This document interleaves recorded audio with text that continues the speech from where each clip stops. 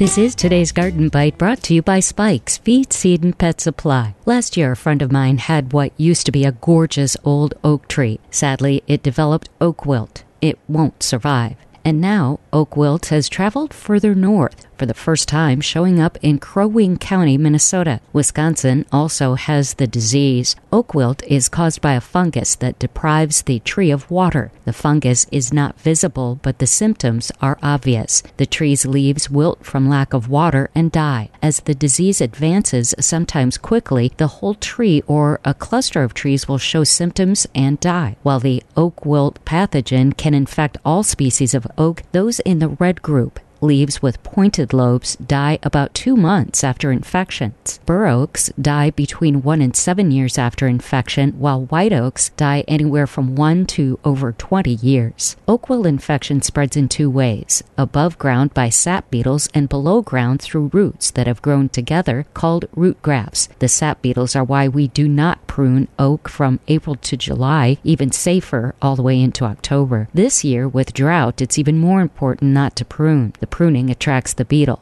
Wisconsin is seeing it in about 3/4 of the state. Wilting usually starts at the top or outer portions of the tree crown and quickly progresses downward. I have pictures and links to much more information on GardenBite.com. If you suspect your oak has oak wilt, get a professional opinion before doing any kind of possible treatment. From birds to bunnies, poultry to horses, dogs, and the family cat, Spikes and Hoole's Feed, Seed, and Pet Supply has all you need to take care of them. Quality feed and quality products to keep your animals happy and healthy. Go to spikesfeed.com. 6 locations and shipping available. That's today's Garden Bite. I'm Terry Knight.